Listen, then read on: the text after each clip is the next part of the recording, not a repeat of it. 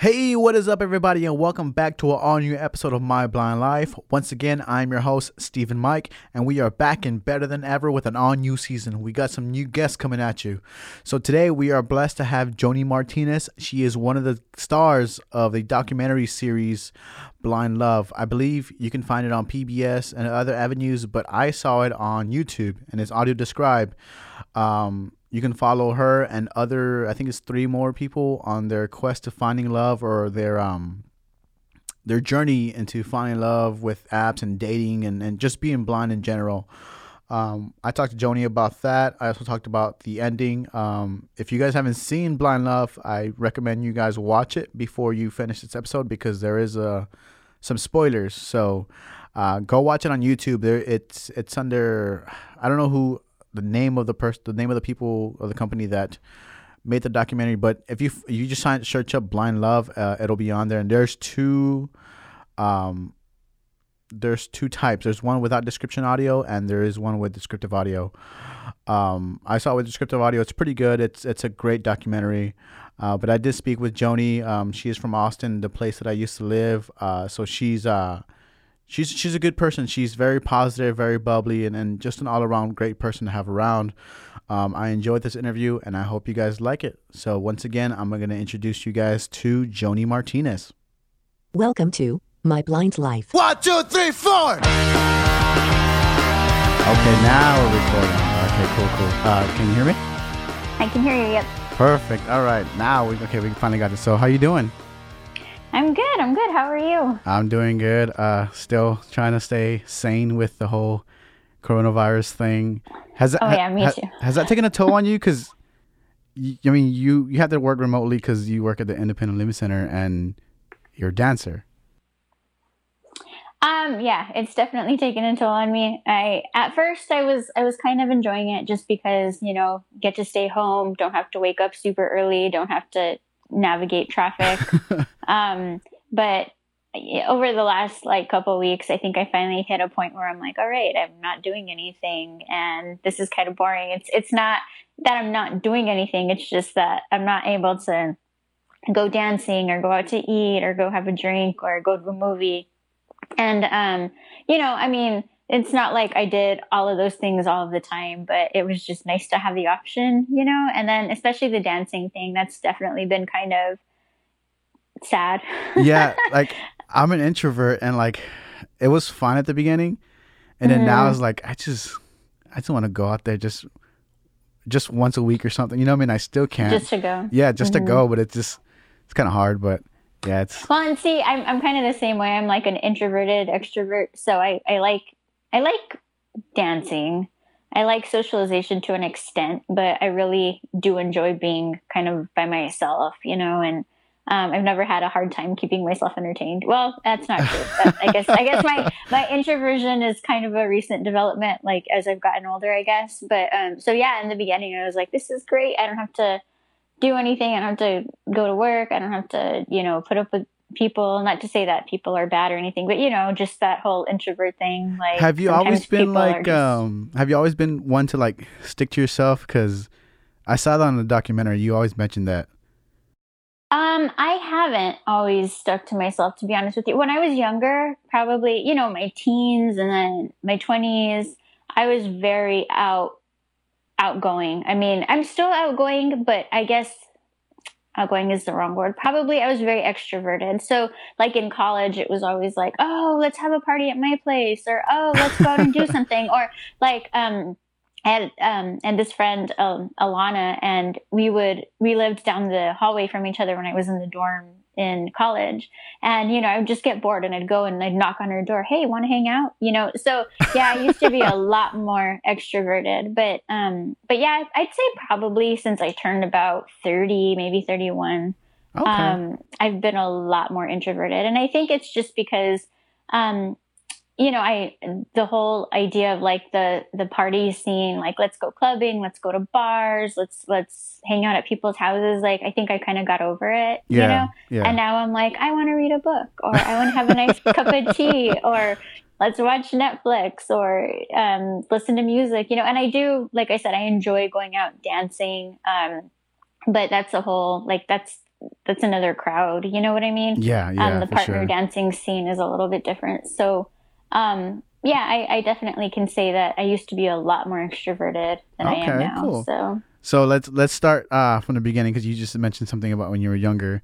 So let's let everyone know your name and your age and your condition, and then we'll start from little baby Joni is popping out. I was cute. So, um, well, my name is Joni Martinez, and I'm 33 years old, and I have retinitis pigmentosa. Did you have that at birth or did it develop?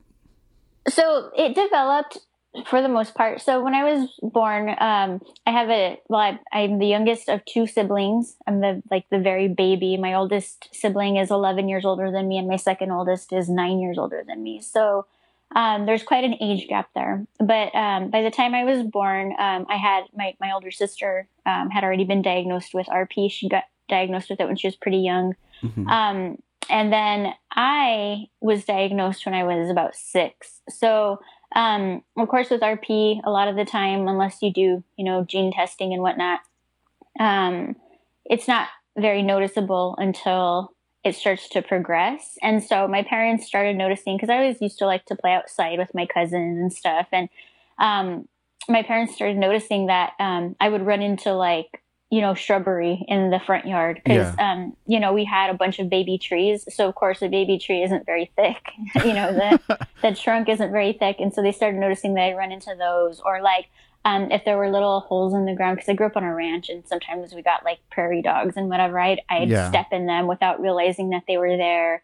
And I remember, even losing my shoes, in those. So, because I used to wear little slip-ons. And, my shoes would fall off. And then, a year later, my dad or my brother would come in the house with, a dirt crusted pink slip-on shoe. And, of course, we knew it was mine, But so, when I got to be about 6 years old, my parents kind of thought, well, we already have one kid with RP. Maybe it's happening again. So they took me in to get tested. And, yep, that's what was going on. So, So was that easier? Was that as growing up? Diagnosis at 6 and your sister already had it. Were your parents like, oh, we've done this before, we know what to do? So was it kind of easier on you to know that they know what to do? Because I know most parents don't know what to do when something like that happens. Mm-hmm. How was it for you? That's a good question. And I guess I'm not 100% sure. I think, I guess because I've never had any other experience other than my own. So I will say that I think navigating the school system was a little bit easier for my parents and stuff like that. But I think that they didn't really have, I don't feel like they had a huge network of people who were, who had blind children. Yeah. And so when it came down to it, I don't know if my parents really knew exactly what to do or if they were just kind of going by trial and error. Yeah.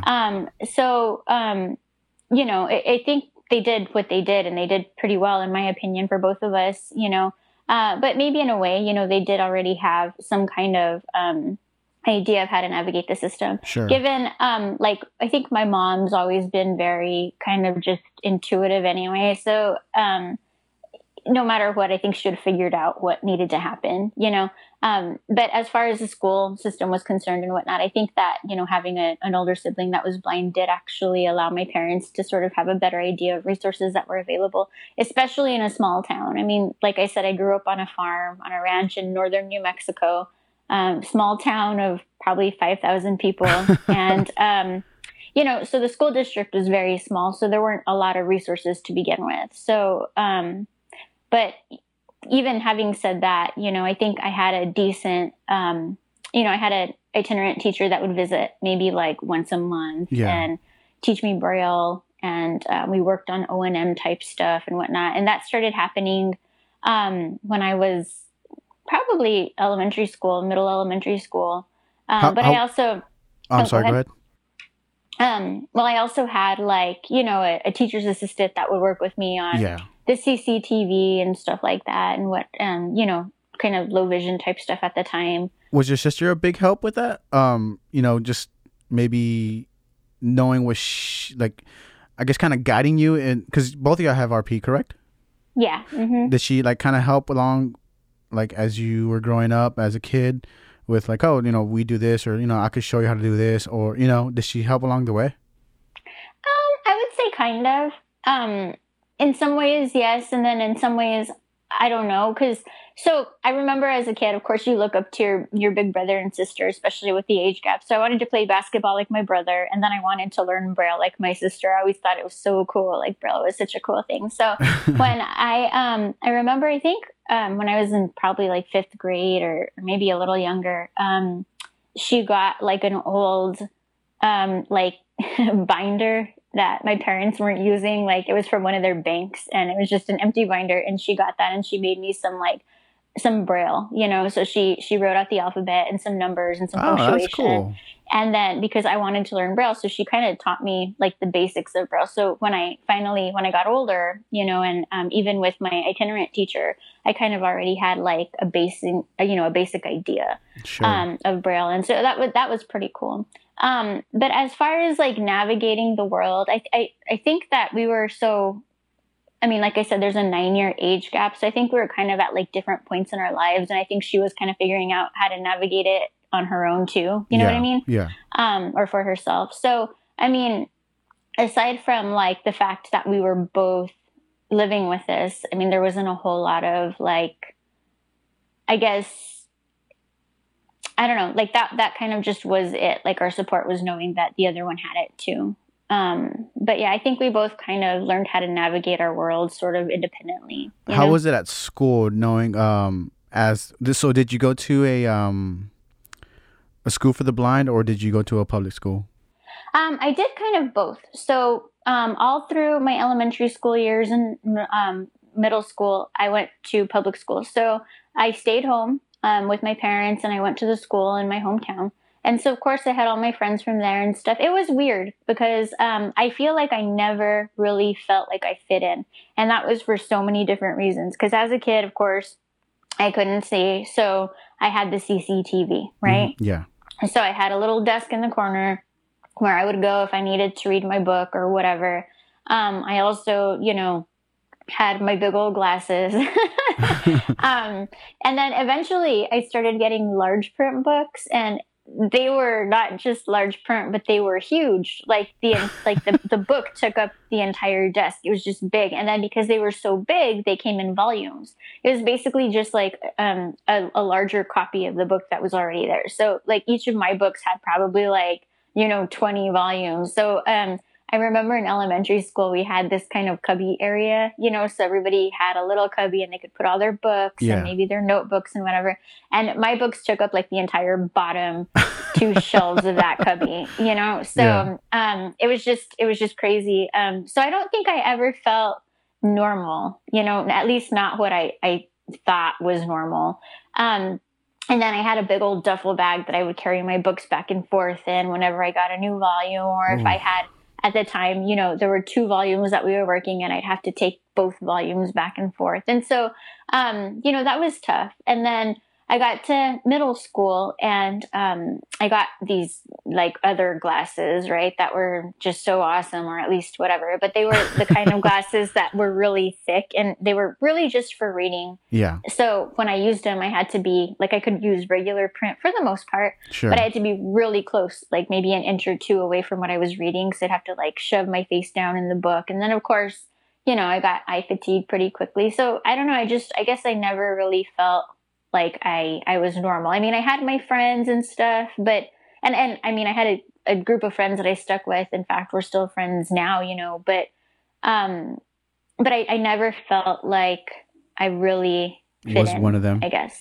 Yeah, exactly. And it was something that I never felt like I could talk about either. And that was with anybody, like I didn't feel like I could talk about my blindness with my friends because, well, they wouldn't understand it. But also I kind of thought like, well, I don't want to be a baby about it, or I don't want to like make them sad for me. And then I didn't really feel like I could talk about it like with my family because I didn't want to make them sad. And then like even with my sister, like, I don't know, I never felt like, I guess growing up, seeing her kind of navigate the way she was, or she had, and obviously, I mean, now I feel like this, isn't the truth, but I always felt like she just had it like she got it. She picked it up so easily and so quickly. That's what I was going to ask you, like, because I know when I first went blind and I first met blind people, I saw them, I was like, man, they have it. How can I get to that level? It's like, there's no way I'm going to get to that level. Did you have that sense with your sister?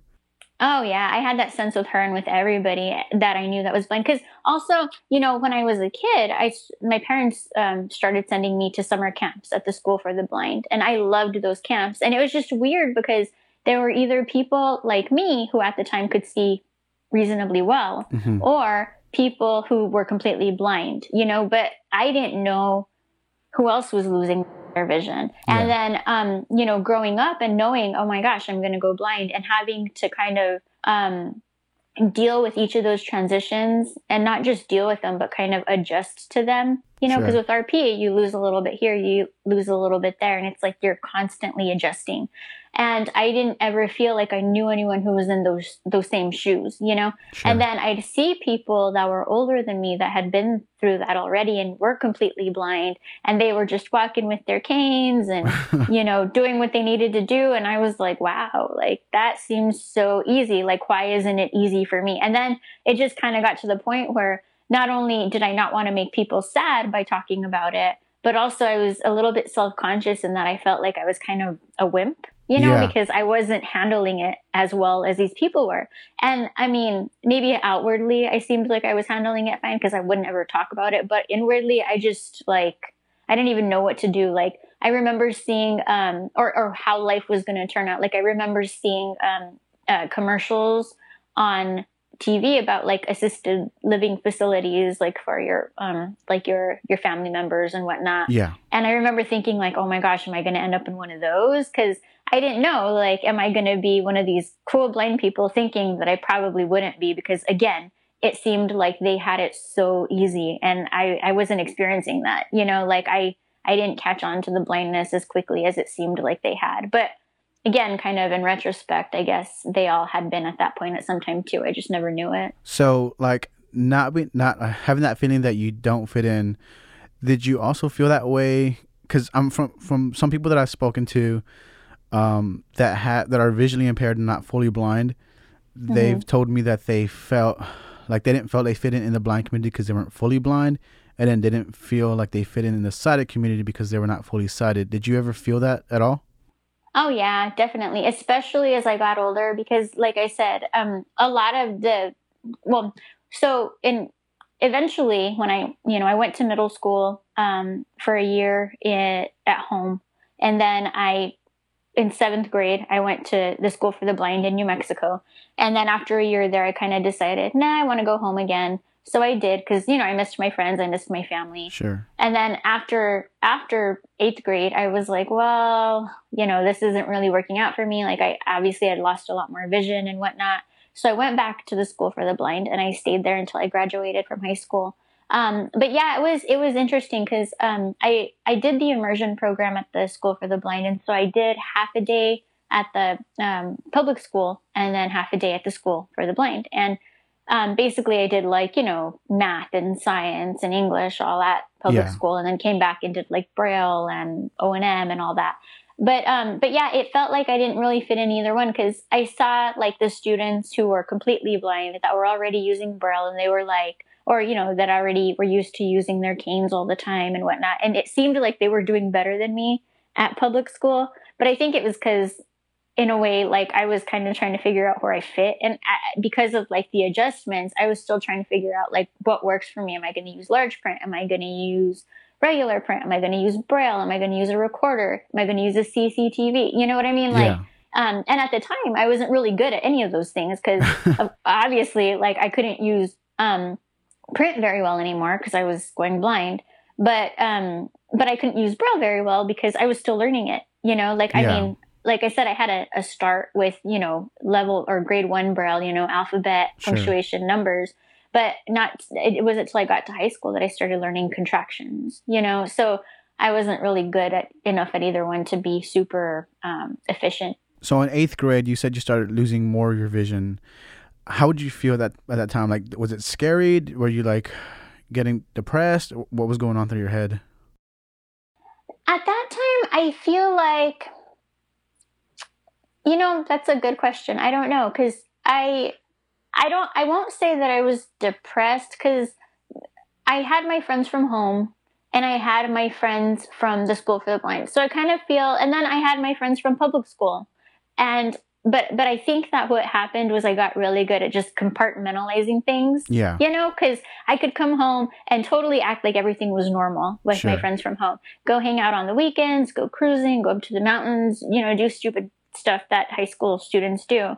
And then I could go back to the school for the blind, and it's all about, oh yeah, Braille, and oh, I have this teacher for O&M. I hate O&M. And then, and then all that, and then go to public school and kind of like, oh yeah, like the, basketball team lost this weekend. That sucks. So I got really good, I think, like I said, at just like keeping things where they needed to be. So like my life, like all three parts of my life never really ran into each other. And I think I made a decent, like, I don't know. I think I made a decent effort into doing that, just because I was so self-conscious and like afraid of what the other people might either think or even be offended by. You know what I mean? Because Sure. I didn't want to I didn't want to talk to my sighted friends or my hometown friends about being blind, because, well, I mean, what were they going to think or even know, or how were they even going to react? Yeah. I didn't want to make it awkward. But at the same time, like, I didn't want to go back to the school for the blind and be like, oh yeah, me and my friends went driving around town this weekend. I mean, obviously I wasn't the one driving, but Yeah. because I wasn't sure like what their lives were like. And I didn't want to, I guess by that point in my life, I was trying to, like, I don't know, I guess because I hadn't fit in, or had felt like I didn't fit in for so long. At this point, I was just like fitting in wherever I could, even in the smallest amount. You know what I mean? Yeah. At this point, like, were you still kind of like, not that it's not that I'm saying you weren't not talking to your sister, but did you kind of feel you still couldn't talk to your sister about that just because there was a huge age gap? Yeah, I mean, I can honestly say that I never really talked to her about stuff like that. And I think the majority of it was because I feel like the times that I tried, I never really got the answers that I was looking for. In that, not to say that she didn't try, but I think maybe I got a lot more of the like, oh, just get over it, it'll be fine, rather than the like, oh, I understand. You know what I mean? And I'm not, Yeah. I don't want to make it out to sound like, she didn't care or whatever. Because I think that really what it was is we just dealt with it in our own ways. Sure. Does that make sense? Yeah. Yeah. And so, yeah, that really kind of just, I think that at that point I was just like, okay, yeah, like, and again, we could relate to each other on the side of, oh my gosh, like this story happened, or this stupid thing happened when this guy tried to pull me by my cane, or like, oh yeah, like there's Braille here. That's so cool. So we could share those kinds of things. Sure. But as far as kind of like adjustment emotionally and whatnot, I think that, we were definitely, we definitely always seemed to be kind of at like different points. Do you think there was maybe since she went through it, maybe she didn't want to hinder your growth in that? Like she didn't want to tell you like, well, do this, and maybe wanted you to figure that out on your own so you can, not to say you weren't independent, but maybe, emotionally independent when it comes to blindness? I don't know. I mean, that's a good possibility. That could be something, yeah. And again, maybe it was just the approach, like, sometimes tough love works for people. Sometimes, I don't know. I just, I really, honestly, I have no idea. Okay, cool. So, all right. So, you're in high school. How was that? Because that's where, young people start figuring out themselves and finding out themselves. How was it growing up and going to high school? Did you still go to school for the blind, or were you still in public school? Where did you go at that point? So in high school, I did both. I went to the school for the blind and I lived on campus, and then I went to the local public school for half a day and did kind of my, like I said, Braille, or I'm sorry, not Braille, math, science, English, history there. And then I would do Braille and O&M at the school for the blind. And so So that was kind of how I lived out my high school years. It was kind of halfway in between. Sure. And then I graduated in the end from both. Did you get involved in any like activities there? Not. I mean, you can't. I don't know about sports in public school, but maybe sports in the blind school or any other activities in the public school. Yeah, I got. I became part of the. Well, I was doing Key Club with both of the schools, public school and the school for the blind. What is that? And then Key Club. It's kind of it's like a like a service organization. So we'd help with if like there needed to be like community service type of deal. Yeah, basically. Or if like, if somebody, if there was like a family in town, or like we would do stuff for Thanksgiving, like for families who didn't have what they needed for Thanksgiving. But we'd also go to like, the local senior centers and kind of play, do game days with the people there, or, we'd volunteer our time to do things. So that was kind of what Key Club was. And that was so fun. I loved Key Club. And so I did that kind of in between both schools. And then I did cheerleading at the School for the Blind. I played goalball. I loved goalball. That was kind of my thing. I did that every year that I was at the School for the Blind. So all 4 years of high school, and then the year of 7th grade that I was there.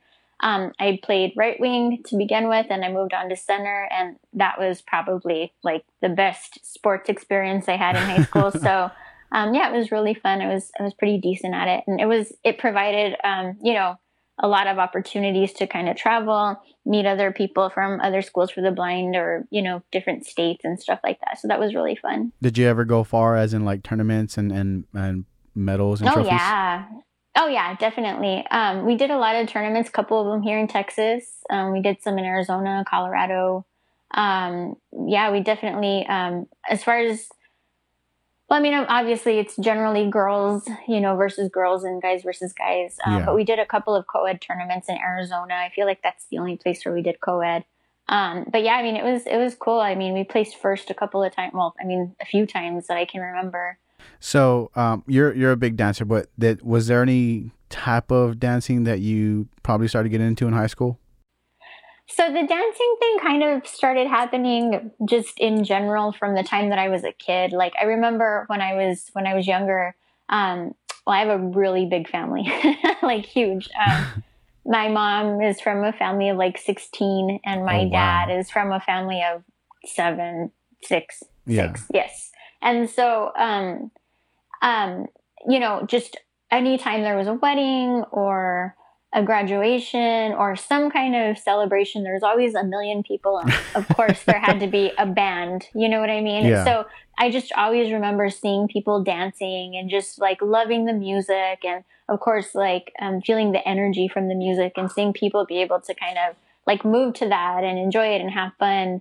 And I always remember thinking like, I want to do that. I want to do that. And I remember just always wanting to learn how to dance. And then, of course, growing up, when I was a kid, they used to have ballroom competitions on TV, like I don't even know if it was like during the Olympics time or whatever, but I remember there being ballroom competitions on TV during the summers and stuff, and watching them and thinking like, wow, that's so cool. And I love their dresses, and that's awesome, and always just wanting to learn how to dance. And then of course, early 90s, like we call it neo swing, like that like big band kind of swing that you used to see on the Gap commercials. Yeah. and like people would do stunts and all of that. And I always thought that was cool and wanted to kind of do that too. So I think that's kind of like just watching it is sort of where my love of dance came in. And then also, like I said, just the energy from the music.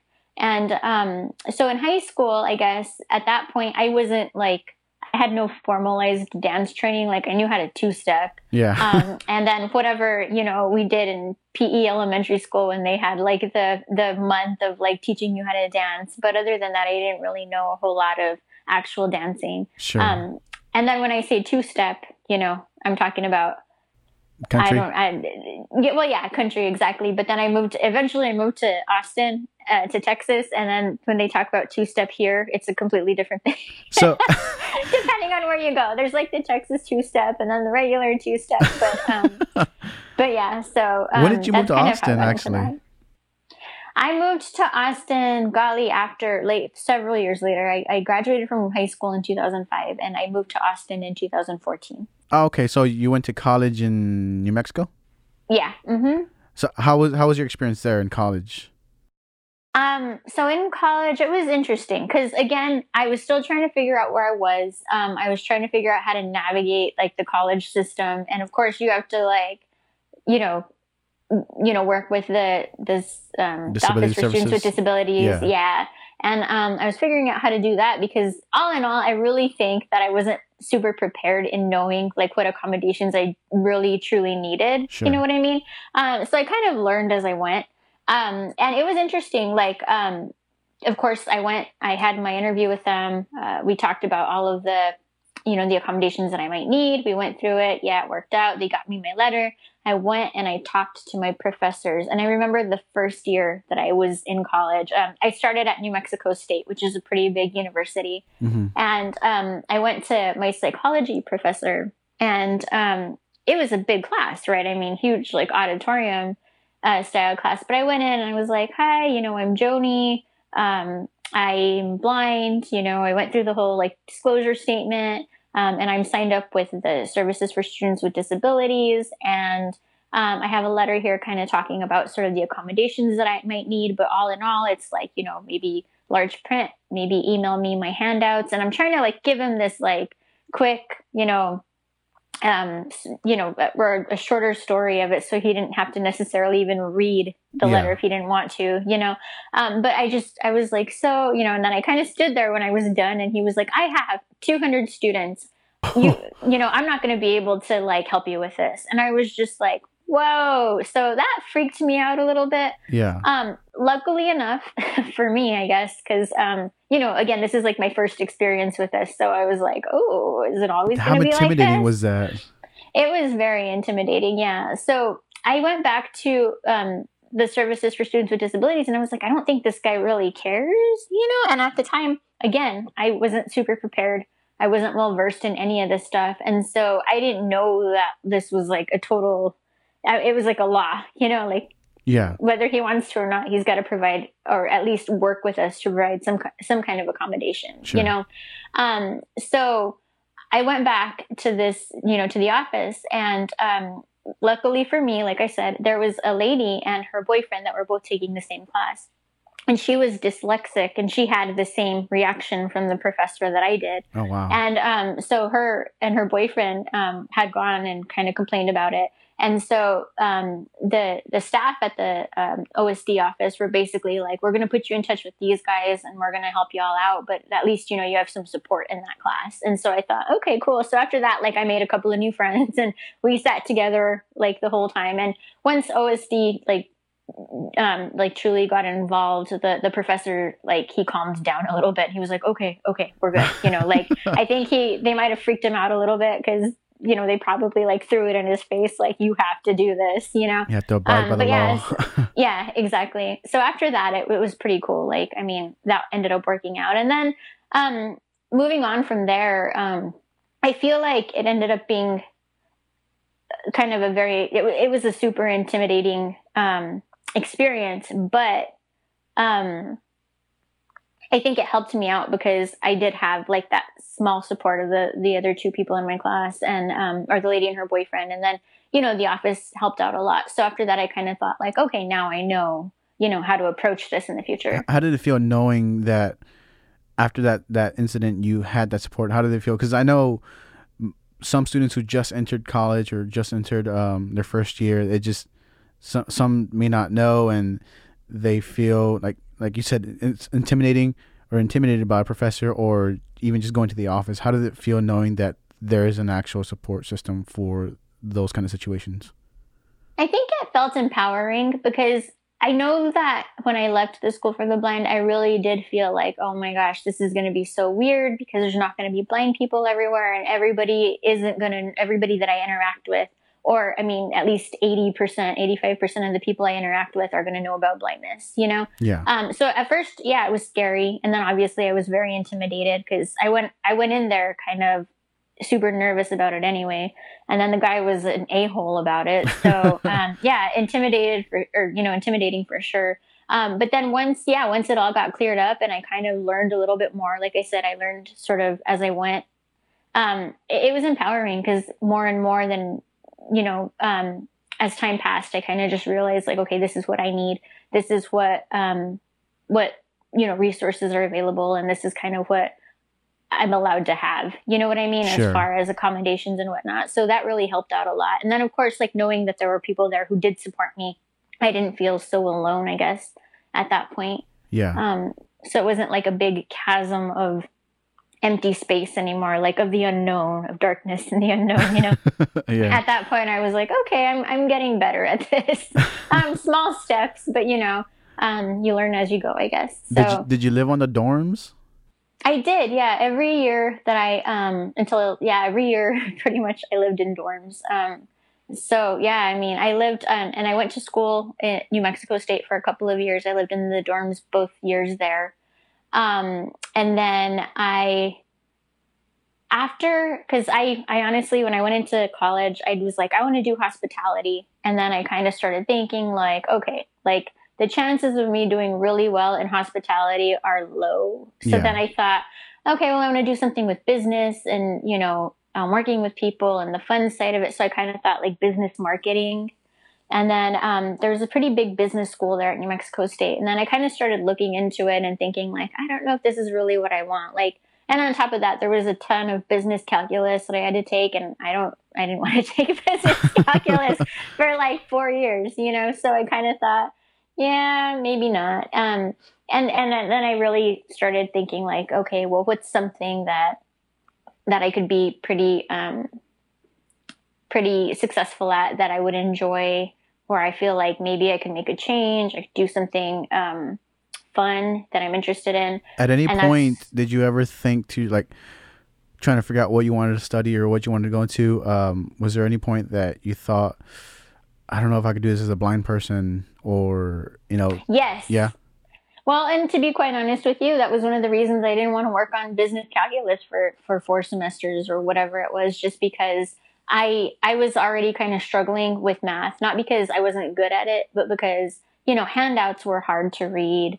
The board, the chalkboard, or even, I guess at that point, even the marker boards were starting to be hard to read. So it took a lot more for me to, I think, understand some of the concepts and stuff, because I'd have to go to labs so that they could just explain to me what I was supposed to be learning in class, because I couldn't see. And I mean, what were they really going to do at that point? Like put me closer to the board, because that wasn't really working anymore. So, and again, I was still learning as I went, so I didn't really know how to approach that. And then I guess like the idea of so much math it was daunting, So I thought, nah, as a blind person, I don't think I can do that. Looking back on it now, I'm like, well, shucks, I could have totally done that, Yeah. But it happens the way it happens. But at that point, I really thought like, okay, well, me, I like to help people. I was always kind of the friend in high school that was like helping everybody with their problems with their parents, or their problems with the boys that they liked, or their problems with their siblings or whatever. So I kind of thought maybe I can be a counselor and go into psychology. So that's kind of where I started.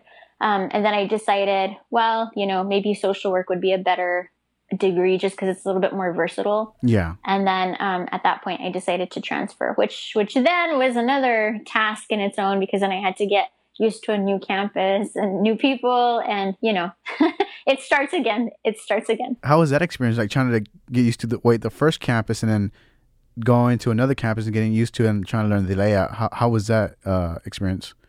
I feel like it was a little bit harder because at least when I started at New Mexico State, I had enough vision to fake it. At least I thought so anyway, even though later on I found out from friends, like, because I always like to say that I wasn't like openly blind, but I was honestly blind, because I didn't use a cane when I was my first couple of years of college. But I shuffled my feet. Obviously, I walked kind of slow.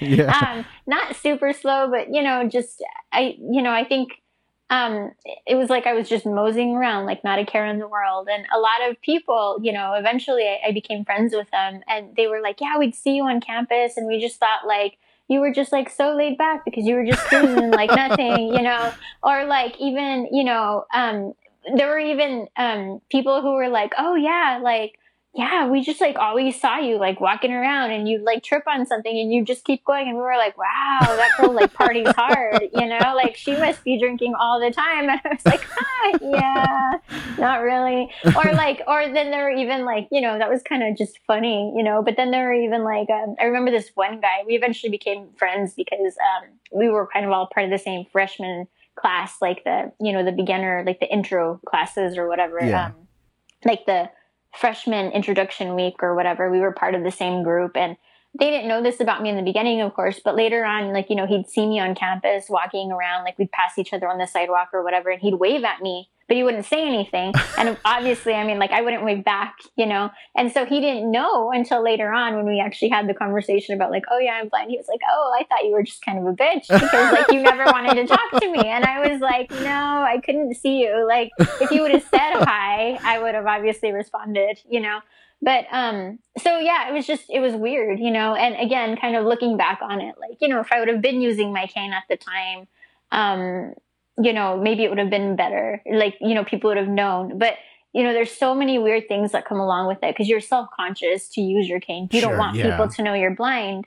But now that I look back on it, I'm like, everybody knew I was something, whether it was they thought I was drunk or they thought I was kind of an asshole or they just thought I was like a slow walker. I don't know. Like just in the end, kind of looking back on it, like I said, like what I was so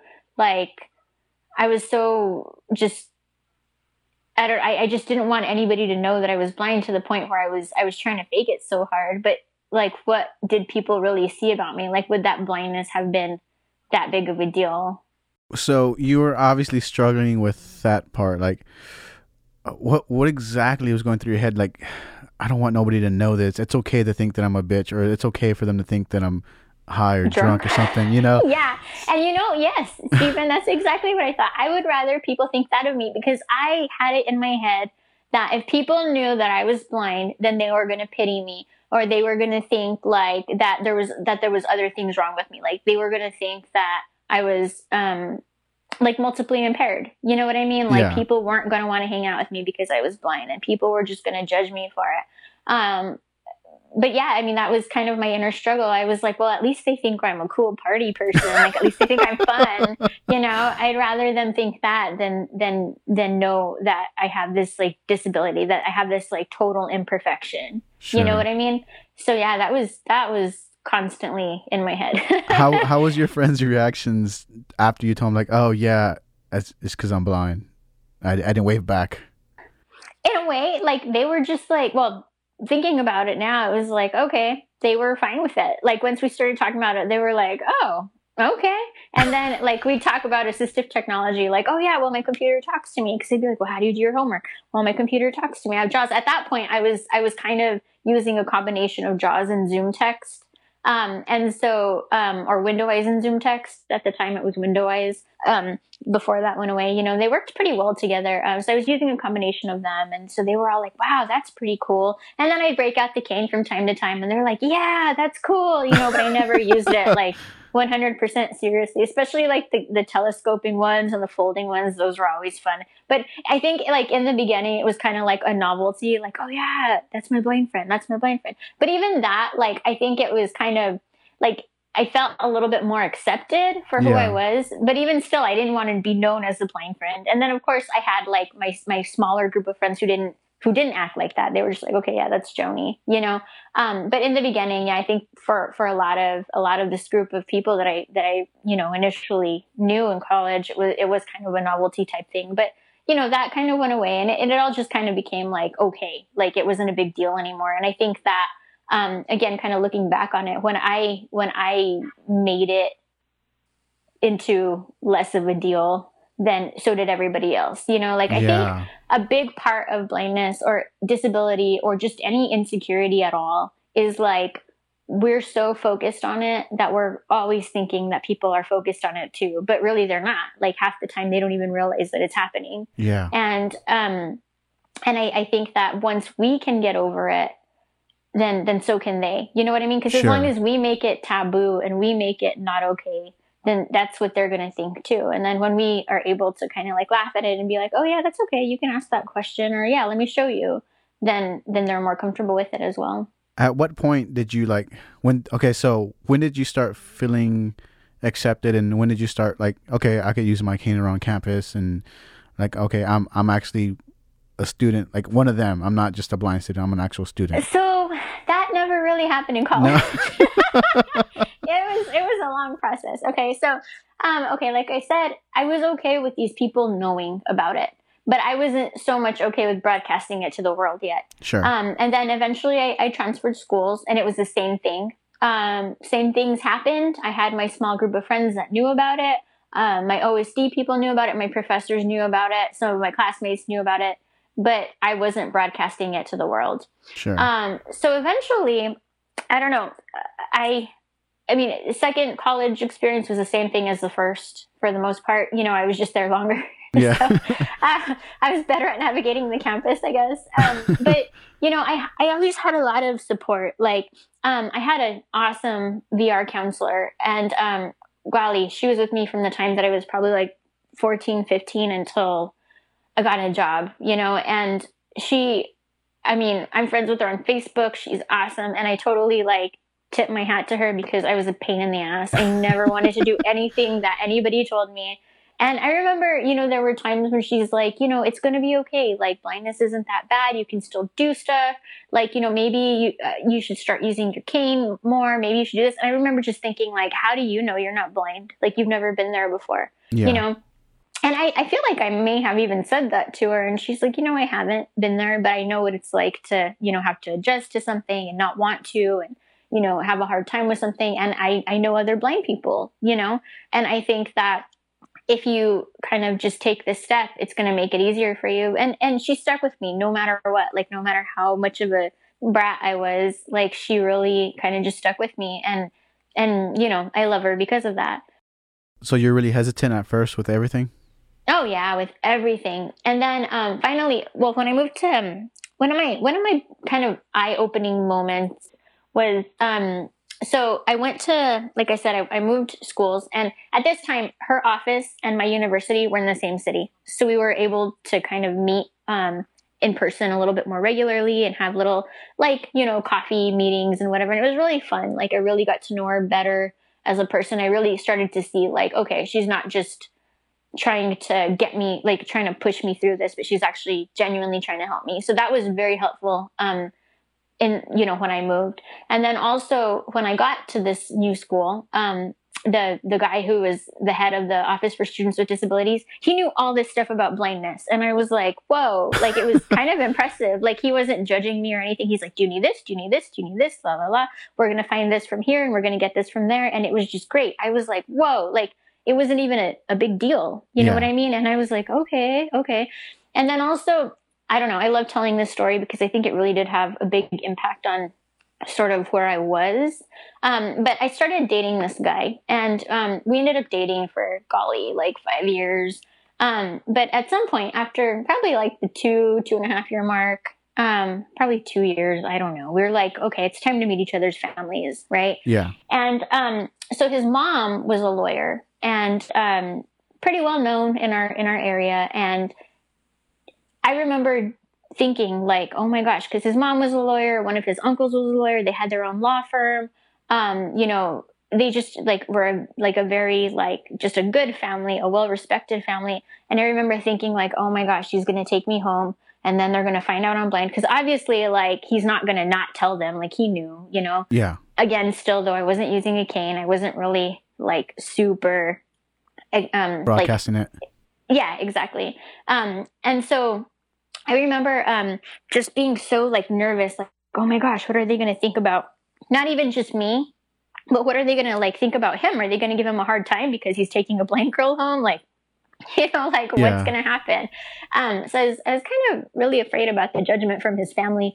And, you know, we had been hanging out with him for a while, you know, and I think probably like 6 months in after I'd already met him, one day we were at his mom's house, and he had gone outside to, like, the three of us were watching TV, or we were watching a movie or something, and he went outside to go help somebody with something. And so her and I kind of started talking, and she was the one who kind of brought it up, like, so, she started asking me about blindness and whatnot. And then she started talking about how she kind of understood how I felt, because I told her, like, I don't want people to pity me. I don't want people to think that, like, I can't do something just because I'm blind. Sure. And that's probably my biggest fear in people knowing. And she told me, like, I understand that, because she had cancer. She obviously she wasn't blind, but she had gone through cancer and she had survived it. And she told me, like, that was so hard for me to, like, tell people, because, she's a very strong woman. She, like I said, she's a lawyer. She went on to become one of the district judges in that area, and just, like, awesome lady, very smart, very independent. And she was like, if I felt like if people knew that I had cancer, everybody would judge me and pity me for it. Like, oh, poor you, poor you. And that was the last thing she wanted. And so when she started talking about this, I was like, wow, I think this lady gets me, Yeah. And then I asked her, like, well, to be honest with you, I was a little bit nervous about meeting you guys and the family, because I didn't know if y'all were going to, like, judge me or, like, what y'all were going to think. And I was like, so when he told you that his girlfriend was blind, like, what was your reaction? And I was like, just, 100% honesty. And she was like, I didn't really think anything of it. And I was like, really? And she's like, yeah, well, when I was she told me about when she was in college, in law school, she actually went to law school with a blind guy. There was a blind guy in her class. And I was like, really? And she was like, yeah. And at first I kind of, like, about him, she thought, like, wow, like, how's he going to do this and whatever. But she said that no, like, nothing was different about him. He went to class every day just like everyone else. He presented his arguments just like everyone else. He did the coursework just like everyone else. And she was like, and he was blind. So I figured, like, I mean, what's the difference? Just because he's blind doesn't mean he can't. He's working just as hard as I am. He's doing everything just like I am, Sure. And she was like, so basically he was kind of the person who set, like, the ideas about blind people that she had kind of in motion. You know what I mean? Sure. And because of that, like, later on, when her son's like, oh, my girlfriend's blind, she didn't really have a whole lot of like, stereotypical or even like negative thoughts about it. She was just like, okay. She's already seen the other side of Stevie Wonder and exactly. Yeah, exactly. Like, she saw a real blind person who, yeah, exactly. And I thought that was interesting because like, fate has it. Later on, the first job that I had was at the New Mexico Commission for the Blind. And that very same guy ended up being my boss. Oh, wow. So, I mean, like, not my direct boss. He was kind of like the head of the agency. Yeah. But How'd you find that out? It was kind of cool. Well, so I already knew who he was because of that agency. And then later on, because I asked her, I mean, the blind community is small and we all know that, but in New Mexico, it's just so small, Yeah. So I was like, well, what's his name? And she couldn't remember his first name, but she remembered his last name. And his last name is unique enough to the point that that I knew exactly who he was when she was talking about him. Oh, okay. Just because I knew who he was through the blind community. And then, like I said, after I graduated from college, well, I mean, this guy and I eventually broke up, but I graduated from college. I started some grad school courses, got totally burnt out with it, and at that point, like, my vision was sort of, it was gone. You know what I mean? It wasn't functional at all. I couldn't fake it anymore. And at that point, I kind of decided. At this point, were you total? I wasn't total. I mean, I can honestly say I'm still not 100% total. I mean, I have probably like, well, okay, in one of my eyes, I think I'm total. In the other eye, I have some light perception. But like, so at this point, though, I was probably at where I'm at now. And so I kind of thought, like, I'm not going to be able to even fake school right now. Like, so I decided to go back and get more training. So I went to the Orientation Center for the Blind in New Mexico, which is kind of like the Chris Cole of Texas. Sure. And I told myself, I'm only going to go there for a semester because I'm going to come back and get right back to grad school. I figured I'd take a semester off to get this training, go back to grad school. Well, I went and I did this semester, and I think that's where it kind of all finally fell into place at the Orientation Center. Because at that point, it was a full-on blindfold training center. So you had to wear a blindfold for all of your classes, 8 hours a day, or 8 to 5, because we even had to do lunch with our blindfolds on until we finished and turned in our trays, and then we could take it off for 15, 20 minutes if we had that left, But so I think my very first O&M lesson there was almost like a relief. It was weird because I put on the blindfold and we just went walking. Like my O&M instructor there, I mean, I've always had really fantastic O&M teachers. And this particular one, I think, kind of saw where I was and just kind of was like, yeah, let's just walk. Like Sure. he wasn't going to pressure me into doing anything. We just walked, we chatted. And then I feel like afterward, he kind of brought it up. He was like, well, you have your blindfold on and you're using your cane. I'm like, yeah, pretty cool, huh? And he was like, yeah, pretty cool, because I haven't given you any instruction. You just did it. Like, what does that even mean to you? And I was like, I don't know, and he starts telling me like, well, do you think that maybe it's because you've needed this like all this time? And like, you've been walking around without vision for so long that now that you have this tool in your hand, you're actually doing better than you were before. And I kind of thought about it and I was like, well, shit, you're right.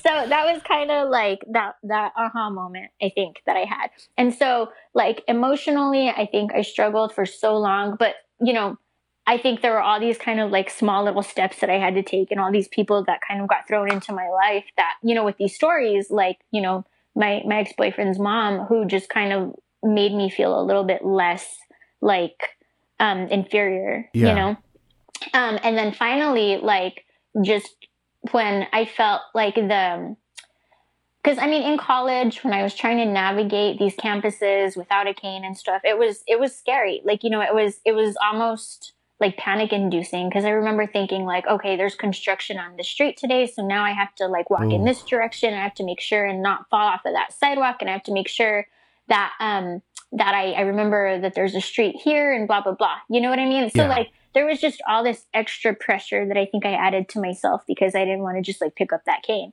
And so when I finally did, and I realized like, whoa, this is, crazy. Like, it was like this huge, like this huge weight had been lifted off of my shoulders.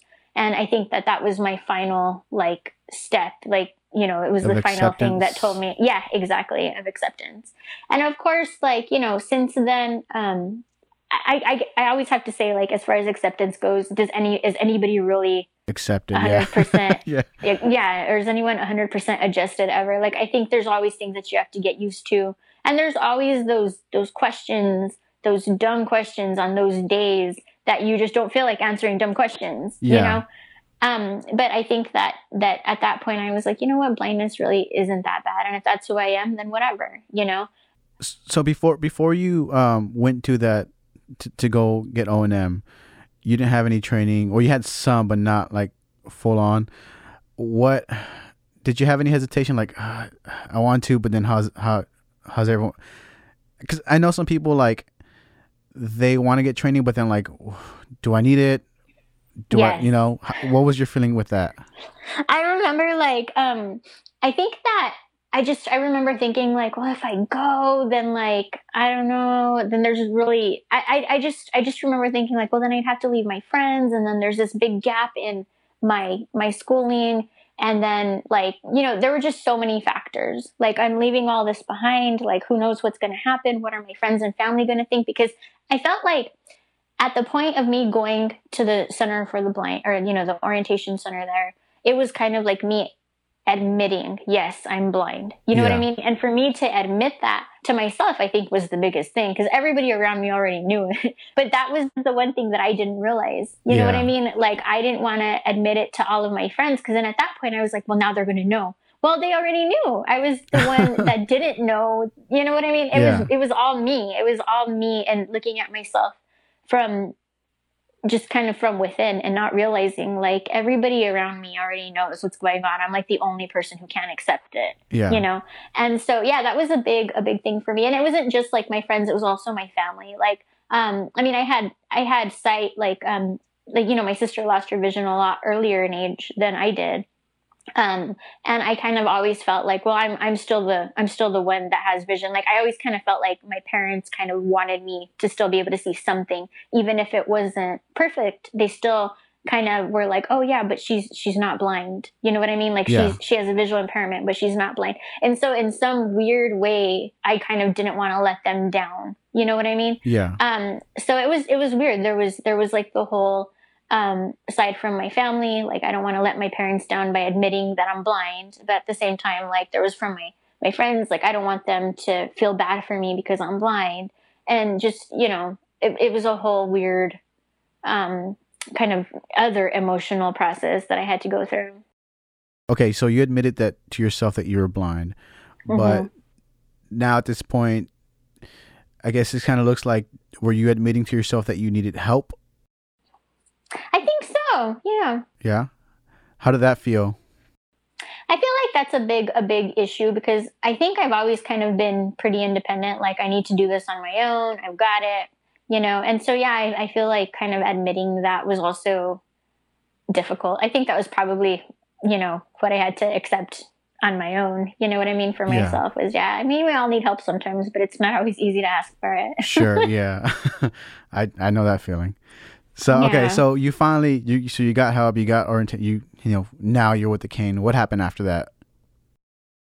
So after that, everything just got like clear. Weird, right? I mean, I had to just, you know, go through everything. Like you're saying, I had to admit that I needed help. I had to realize that it's okay to be blind. I had to, you know, kind of go through that process of, you know, being able to live, like, you know, admit it to my friends and family. And okay, I say everything became clear. So it became clear to me. I wasn't stressed out anymore about getting around. I wasn't stressed out anymore about just being who I was. But what did kind of stress me out in a way was now how is my family going to react to me using a cane? How are my friends going to react to me using a cane? Like, it was kind of funny. One night, before I left to the orientation center, my friends kind of had a little like, oh, well, you're leaving, but you're coming back in 6 months. So it's not a big deal, you know, but they had a little kind of going away party for me. Yeah. And so we're talking about it and they're asking me all these questions like, okay, so what do you do at this place? What are you going to do? What are they going to teach you? What are you going to learn? And I was like, well, I'm going to learn how to travel as a blind person. And, you know, and I remember my friend Steven, I love this guy. He's like, so whenever you go, are you going to get, well, it was him and Daniel and they were partners at the time. And Steven was like, so are you going to get a cane or are you going to get a dog? Or he said stick, you know, of course. Yeah. But I'm like, it's a cane. But they're like, are you going to get a dog or are you going to get a stick? And I'm like, I'm going to get a stick, but it's a cane, you know. And then they're like, okay, so you're going to get a cane. And then Daniel was like, oh, dogs are so much cuter. And I'm like, okay, whatever. But I remember like that conversation because it was one of the best conversations ever. They were just like, oh, cool. So you're going to get a cane and now you're going to be able to walk with one and blah, blah, blah, you know. And then, so that was kind of cool. But I did notice, like, when I came back, even, like, Steven being my example, right? Mm-hmm. One day we went to the mall after I came back, and I'm using my cane, and we're walking through, like, I think it was, like, Macy's or something, and we were going up the escalator, and I remember getting off the escalator, we're about to get on the escalator, and he's like, oh my gosh, wait, there's, like, an escalator here, so, I don't know, how do we do this? And I'm like, it's okay, I got it, you know, and he's like, oh, okay, so it's coming to an end, so, like, don't fall, do you need me to hold you? And I'm like, it's okay. So, you know, having to walk people through this, because now, having the cane, like, it's, like, right there, like, they know, like, it's not a question anymore, it's, Yeah. like, a, you know, so, I'm like, it's okay, I got it, you know, and then we're getting off the escalator and he's like, oh, there's something there, you're going to hit it with your cane, and I'm like, I know, it's okay, it's not going to fall over. So kind of navigating that kind of stuff. But then also, like, I remember, and I think this was just because, you know, it was something that was so ingrained in my parents. Like, I remember once I was going Christmas shopping with my dad and we were at the mall in Santa Fe, and we were getting out of the truck to go into the mall, and I had put my cane, like, in the bed of the truck, and I couldn't reach it, and, like, trying to, like, get on my tiptoes and stick my arm down there as much as I could, and I couldn't reach it, and I was like, Dad, can you get it for me? He was like, it's okay, you don't need that, you have me. And oh my God, I wanted to cry, because I was like, like, it broke my heart, because, like I said, I kind of was at that point where I was like, well, I don't want to admit this even to my parents, because I felt like they were sort of like, she's okay. You know what I mean? And so when that happened, I was just like, I kind of was like, do I just grab his arm, or do I stick with it? Do I stick to my guns and get my cane? Because I knew that if I just grabbed his arm, like from then on, he would kind of still have that in his head. Like, unless I was like, no, I need my cane. Like, it's a, like, then he wouldn't, like, in the future, he would kind of just not worry about the cane. Sure. Does that make sense? Yeah. Like, if I didn't enforce it then it was never gonna, like, sink in, I guess. And so I was like, oh, and I was like, it's okay. I was like, I'll still have you, but I'll have my cane too. Yeah. So I was like, how do I navigate this situation? Because of course I didn't want to offend my dad. I didn't want to make him feel bad, but at the same time I felt like, okay, well, I have to. So how did you navigate that situation? Well, I mean, like I said, I just kind of thought, like, well, how do we approach this? And so I had to pause, but I did tell him, like, it's okay, Dad, like, well, now I'll just have you and my cane. Yeah. You know what I mean? So that's pretty much what I told him. And he was like, okay. And he got it for me. And then we went along with it, but that was just weird. I just remember when he said that, I kind of wanted to cry. I was like, oh, I love my daddy, but it was yeah, it's so afterward, I think, like, things were clearer for me, and it was easier for me to be able to say that I was blind. It was easier for me to be okay with myself for being blind. But all in all, like, it still came with things that I had to navigate, just like that. And like with my friend Steven, Yeah. And I mean, they're fewer and further between, but I mean, every blind person, I think, knows that there's always going to be some kind of weird and awkward situation where somebody grabs you by the cane, or some person tries to pull you across the street, or whatever it is. That's always going to happen, given, like I said, it's not as often, but it does happen. And so I think really we just get better at navigating those situations. But I think when it comes to figuring them out, when it comes to our loved ones, that's the hardest part, but once you can get past that, then. So how big of a deal is the cane, or how big of a deal was the cane, finally going back home with the cane and, like, yeah, look, this is it. Like, here's the cane. You guys see it, like, you guys can finally see the cane. Like, how was that? How did you, because I know when I was kind of nervous when I first went back home after leaving Chris Cole with the cane. I was like, oh, how are they going to react to the cane? I'm kind of nervous, like, but they knew I was blind. How did you feel in that moment? I was the same way. I mean, I felt super nervous. And like I said, at that point, because I mean, it's weird because even though, like, everybody already knew I was blind, I still felt like I carried some air of normalcy, I guess.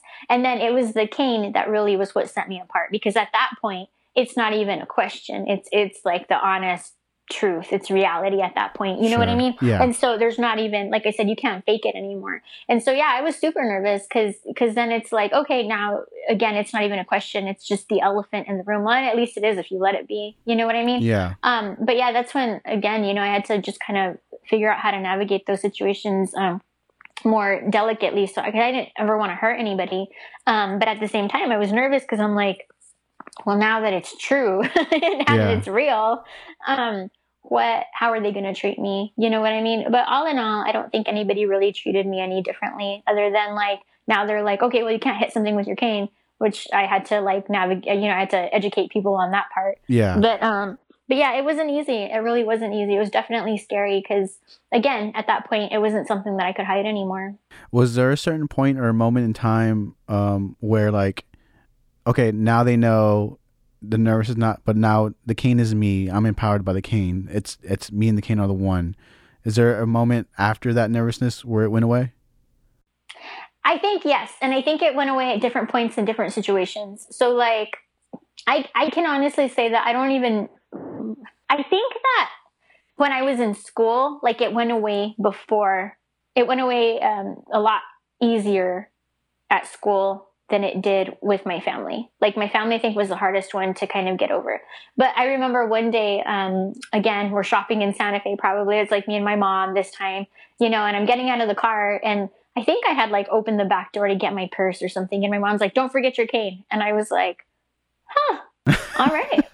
So that was kind of like, okay, like my mom's okay with this. Like, you know what I mean? Yeah. So, and then even at some point, I think like my brother never really told me, like, don't forget your cane, but he'd be like, do you need this? Like, don't you need this? Like, here, So, like, it kind of got to the point where they were just more normal. Like, they were more, I feel like they were just more okay with it, Yeah. and because of their actions, it kind of just showed. And so, I think that's how it finally got to be okay with me using my cane in front of my family, like how I kind of overcame that with my family. But and like I said, yeah, like with friends, it was always just kind of like, oh, cool, okay, now you're going to use that, just don't hit anything with it. And then you tell them like, oh, well, this is what it does or whatever, and then they're like, oh, you should show me how to use it. And then, oh, can I try with the blindfold, blah blah blah, so I think it happened a little bit more seamlessly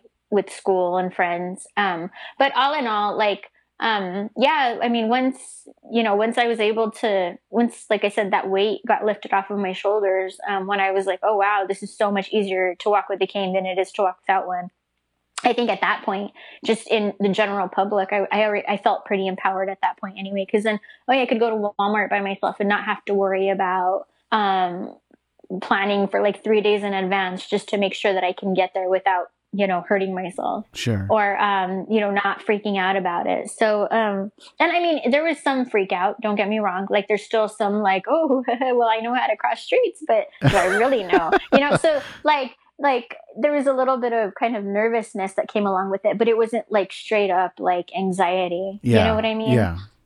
So I think just kind of right off the bat, the empowerment kind of came, but it had to sort of build itself throughout the different parts of my life, over time, Yeah. Okay, cool. So now like you went back home with the cane, like you're one with the cane. So what was happening next in your life? So I'm home, and then again, well, I'm back to school, after, well, no, that's not true. after the orientation center, I did not go back to school. That was my plan, right? But I guess plans are meant to be broken. Yeah. I, at that point, I finished my training there. I started in January and finished in May, because, like I said, I wanted to get back to school. So that was my plan, and I stuck to it. Sure. And then that summer, they were having their STEP program. Every summer, the Orientation Center has it's Students in Transition to Employment program. Mm-hmm. So they have a 2-month-long program there, and they were like, hey, we don't have a teacher in this certain area. Like, do you want to teach personal management for the summer? Or, for the next 3 months, like do June, July while the students are here, and then kind of help us like revamp it in August during the, 2 weeks off or whatever. And I was like, sure, why not? And at that time, like I was in college already for like 5-6 years. I wanted money. I was kind of getting burnt out with school for a lot of reasons. Probably the struggling with blindness kind of added to it. But I was like, yeah, I want to try it, So I took the summer internship, and then August rolls around, and they're like, hey, we still don't have anybody to fill this position, but we're opening up.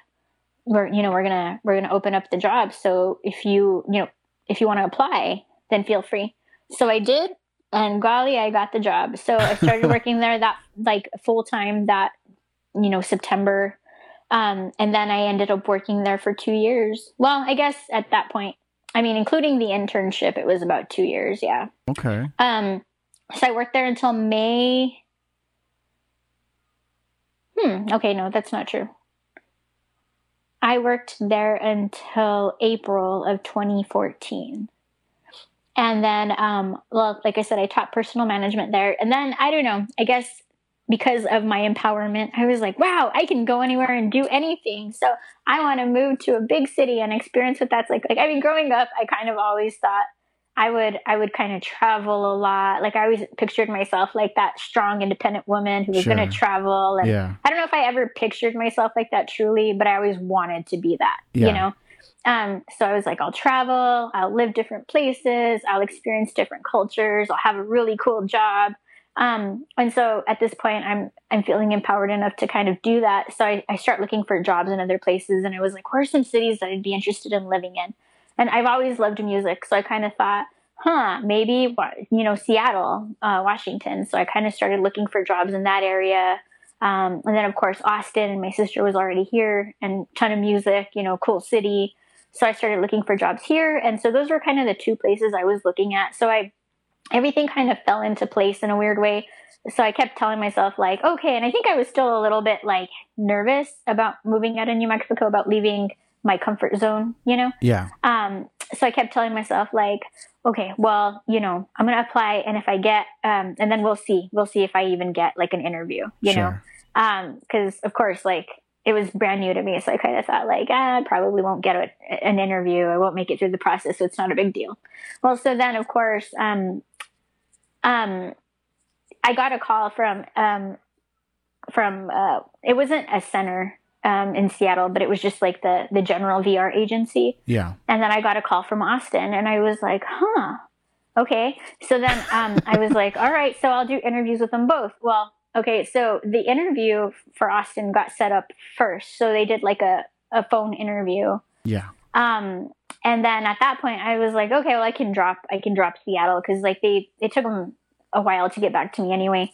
But so then finally they do my background check, and then they're like, hey, we just need you. We want you to come in for like an interview here, like an in-person interview. Would you be able to do that? And I was like, I don't know, maybe. So I figured, okay, well I can jet set to Austin for the weekend. So I flew out on a Thursday.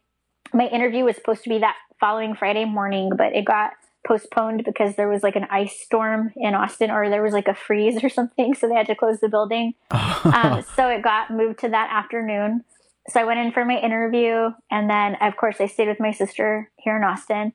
And I remember kind of her asking me afterward, like, if they offer you the job, are you actually going to take it? And I was like, well, and so I'm still trying to like make it super kind of far-fetched, I think, in a way. In my head, I was trying to like make my standards kind of too high, because I was nervous about getting the job and what I might do, Yeah. So I was like, well, maybe if they offer me this much money, thinking that was like way too high for them to offer me. And then like the following week I get a phone call, and it was like almost exactly, it was like that amount. And I was like, are you kidding me? Like, this is too good to be true. So I was like, well, I guess I can't say no now, so yeah. I decided to take it. And so this was probably at the end of February. And he was like, well, when can you start? And I was like, well, I want to leave the agency that I am in right now, like in good standing and whatever. So I wanted to give a 30-day notice, and they allowed me to do that. So I started here on April 7th, I believe, of 2014. So it was funny because I started Monday the 7th, and my last day at the orientation center in New Mexico was like April 4th or whatever. So like I ended there on Friday, and I started here on a Monday. So like moving was crazy, and packing and finding my apartment and stuff was crazy. But luckily, my sister was here, so I lived with her for about a month. Was there a certain comfort level of like, Seattle is Seattle. I don't have family there, but Austin, at least I have my sister there. Yeah, there was that. Yeah, I would have to say that for sure. Like it was a little bit less like daunting because I wouldn't be completely on my own, Yeah. So yeah, I think that was a good kind of like cushion until I could get on my feet completely. And like, I mean, like I said, I got here and I kind of already knew like I already knew the apartment complex I wanted to live in because I had looked it up online, and I had some friends look at pictures with me and whatnot, and I was like, I want to live there. So it wasn't very far from where my sister lived, so we were able to walk there one day. And I went in and I was like, I want an apartment. Like it was basically the weekend after I got here. And they're like, well, we can't get you an apartment that you want until like May 5th was the day that like the move-in day that they gave me. So yeah, I ended up staying with my sister for about a month. Yeah. And then I moved in on May 5th. And that was, so that's how that's how the Austin part of my life started. So, okay, so you went from navigating to like a college to another college, and now you're going to have to navigate a new city. How was that experience? It was different in a lot of ways. Because again, I grew up in New Mexico, and everything there is small. Like you don't have a lot of public transportation.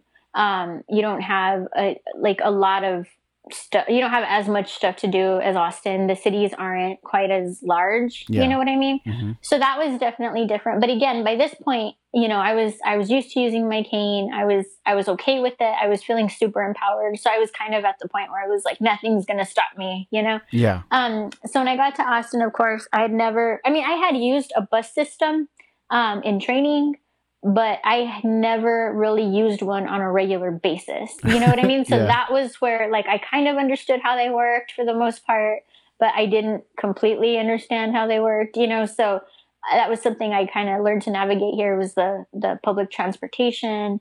And I used that, a lot actually, because then I was like, wow, this is so cool. Because even in places in New Mexico, like where there is public transportation, like Albuquerque, it runs from like 7 a.m. to like 7 p.m. Whereas like here it runs until midnight. And it's just like, whoa, this is great. And not only does it run until midnight, but it runs more frequently and there's buses in more places, so yeah, it was actually, that was very empowering. And a new city. My sister's here, of course she had her own family. So like, I kind of was like in a way on my own. Cause I was like, okay, well, I still have like this life in front of me, you know what I mean? And I can go out and do whatever I want to do and stuff and make new friends and experience new things and ride the bus because golly, I didn't have that anywhere else, Yeah. So, of course, getting to and from places was a lot easier. And wow, that totally changed my life. So like this city is known for music and Yes. just live music. So, I mean, that was one of your options as a music city. Mm-hmm. Navigating music, navigating every corner to listen to music. How was that? So that was, I think that, it's not an easy task. No, it's not. Yeah. But I think at that point, I'm not even going to lie. I was just so like, I felt so empowered. I felt so just like ready to go. Cause I almost felt like a new person. You know what I mean? Yeah. At that point in my life. So I didn't even care. I just went and I did whatever I needed to do to get wherever I needed to get. And I didn't care about like any weird barriers. I just did it, Sure. And then I can honestly say that I've since come off that high. And so now I'm like, oh, this place is really loud. How am I going to find the restroom? How am I going to find the bar? And so, yeah, like I said, I've kind of come down from that high. But even still, like I may not be as like courageous as I once was, but I know that it's still possible. So I don't get afraid. In that like, oh, I can't do this. I'm not going to go to that concert because it would just be too difficult. Yeah. I just know that I have to maybe prepare a little bit. You know what I mean? Like maybe take a friend, or maybe when I get there, like I might have to ask a bunch of questions. You know what I mean? Sure. But it's just now it's really just part of everyday life, So when you got here, this city it's a big blind friendly city. Well, a big blind community city. It is, yeah. Did you know that when you moved here, or did you experience something when you moved here about that? I think I feel like I kind of, I don't know if I really knew like for sure, but I guess because like the School for the Blind is here and like this Chris Cole is here. I think that also, there's a big baseball team, which I knew because of my sister. So, I knew the community that she was a part of. So I was like, okay, yeah. So obviously, like, there's a lot of blind people there. Everybody seems to be doing well. I think it's going to be okay. You know what I mean? Sure. So, yeah, I think, and then obviously here in Austin, blind friendly or not, I think it's just such a like easygoing place that you can be whoever you want to be. Like you can be wearing like a unicorn costume with pink hair on the corner of, whatever street that you're crossing. And somebody's going to be like, I love your hair. Yeah, exactly. It's normal. And somebody's going to walk up and be like, oh my gosh, I love that color, or, so I kind of feel like, first of all, yeah, I think it is definitely blind friendly, but I think it's just friendly in general. So I've never really felt a ton of judgment in the city. Not like significantly. Sure. Okay. So so 2014, you finally moved to Austin. You get the job at Chris Cole. What happens next? Well, a whole lot of stuff, I guess. Like, I would say at that point, I fell in with my initial group of friends. I started meeting a bunch of people. We started hanging out, going downtown, clubbing. I had this friend who, another girl that had moved to Austin recently. We were about the same age, and so we were always kind of clubbing. We were going downtown, just hanging out, finding new music. I used to love that. I had a friend who actually used to work at Chris Cole as well, and he was also very into music. So when I first got here, I was like, I want to see this band and this band and this band and this band. And he was like, all right, let's go. And of course, I feel like in general, it's safer to not go on your own, especially like as short little girl like me, little lady like me, so I was like, I don't really want to go to any of these by myself, but, I found somebody who was willing to go with me. So I started just checking out all these places, like downtown, South Congress, just South Austin in general. I saw everybody. Like I saw Reckless Kelly. I saw a bunch of new bands that I had never even heard of that are local to Austin. I saw a bunch of bands that aren't local to Austin that I'd never seen before and I'd always wanted to see. All kinds of venues like the Belmont. There's so many. Yeah. The Belmont. I can't think of it. Just all these different venues. Continental I Club, remember. Oh yeah, Continental. Sea Boys, and then your bigger ones like the Paramount and stuff like that. Yeah. Excuse me. Like the Irwin Center, Bass Concert Hall, like all these places. And it was just so fun. And of course, you walk around downtown and there's all of these little hole in the wall bars where just like you hear random people playing. And in fact, now that like we're in quarantine and whatever, that's one thing that I really miss is just walking around downtown and like just hearing the music, right? Exactly. Yeah. And wandering into like some random bar and like hanging out there until the set's over and then finding the next one, Yeah. So yeah, I mean, I've that's one thing that I love about Austin. You never know what musician you're going to find and who you're going to meet. I mean, I've met a couple of people here that I'm like, whoa, that's kind of cool, Yeah. Yeah, I mean, but like I said, at that point in my life, I kind of was just like super empowered anyway, and then it kind of just became normal to me to kind of do that stuff. And now, of course now, like I said, I've kind of come off of that high. I mean, I'm still empowered, but I'm not like, I can do anything. I'm immortal, Sure. But now, I mean, I still do the same stuff. I think just now I think about it a little bit more before I actually do it. So, was it here in Austin where you started like, I mean, you've always been into dancing, but was it here in Austin where you started taking it more seriously? Oh yeah, definitely. So when I was at New Mexico State, my first couple of years in college, I got involved there with like the swing club, the swing dance club. I did a little bit of that. Never got like super good at it, but a little bit I got a taste. And then when I was at Highlands, at New Mexico Highlands, my second university, that's when I started getting into like Latin dancing, like salsa and bachata. Yeah. And I got a taste, didn't really get super good at either of those. But then when I came to Austin, it had been about a year. And I remember thinking like, golly, like, this is such a big city. I'm going to I'm checking out all this music. I'm going to all these new places, trying new food, going to different bars, blah, blah, blah. But I was like, well, what else can I do here that I couldn't do in New Mexico? You know what I mean? Yeah. So I kind of thought like, well, I've always wanted to dance, and of course, like at the time, like Dancing with the Stars was big and all that. And so I'm like, I wonder if I could get dance lessons, Yeah. And so oddly enough, like I said, I feel like everything just kind of fell in place. I was working at Chris Cole, and we were doing a scavenger hunt one summer for like our students in the summer program, and we broke them down into groups basically. And so I was helping with O&M because I'm also certified. Lo and behold, I used to hate O&M, and now I'm certified as an O&M instructor, believe it or not. Yeah. But at this point, I'm certified in O&M, and they needed help, with these students doing the scavenger hunt in the Triangle, which is across the street from the center there. Yeah. And, the Triangle is just an area with all these businesses and some apartments above the businesses and whatnot. And so I went out probably 4 different times with these groups of kids, doing the scavenger hunt. And there was one clue. It was like you walk in and you dance out or something. And so it ended up being the Fred Astaire dance studio. And it had just opened. It had maybe been there for like a year at this point, maybe. And so we went in there, and every time we'd go in there, I kind of stand in the back because, of course, my students were supposed to be the ones to ask the questions. And we met every single time we went in there. We met Dylan, and he was one of the teachers there. And he's like, yeah. And so I just kind of stand there, and he'd see me every time, and he'd be like, "Hi, Joni," like, because he got to know my name after probably the second time that we were in there.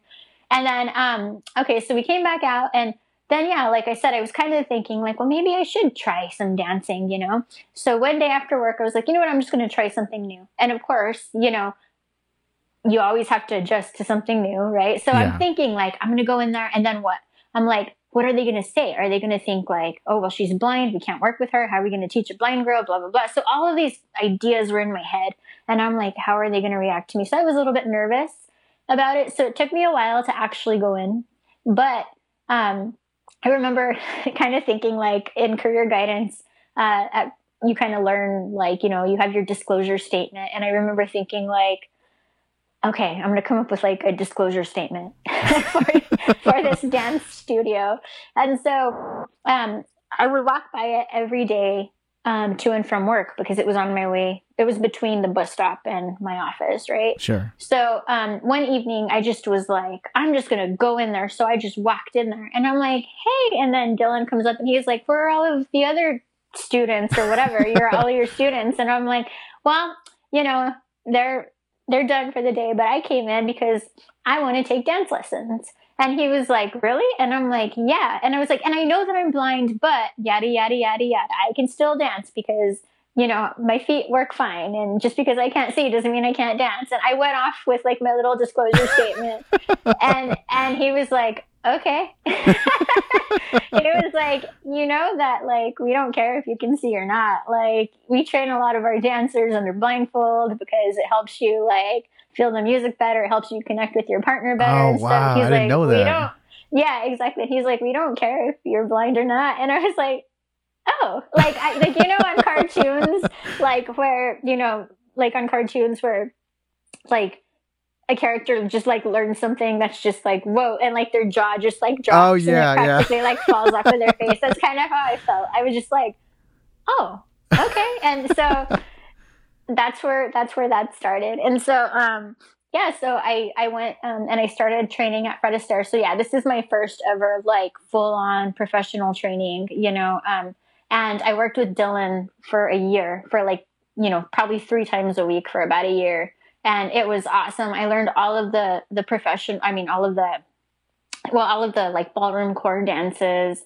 I got just, super good basic, well, not even really basic by the end, but like, very good technical training and stuff like that. And it was awesome. And so I hung out there, like I said, for about a year. And then I kind of decided again, I'm going to branch out more because I wanted to do more than just ballroom at that point. Because ballroom is like, waltz, tango, foxtrot, cha-cha, rumba, swing, Viennese waltz. So it's a lot of stuff that you don't really see in what we call like a social dancing type situation. Yeah. So, there's swing, like a swing circuit. You can do cha-cha on some of the Latin circuits, but all the other stuff you don't really see in a real like social dance. You can't go downtown and like find a club where you can foxtrot. You know what I mean? Yeah. So I kind of thought like, I want to get into this a little bit more socially. Because at Fred Astaire, the cool thing was I think it was a huge confidence builder.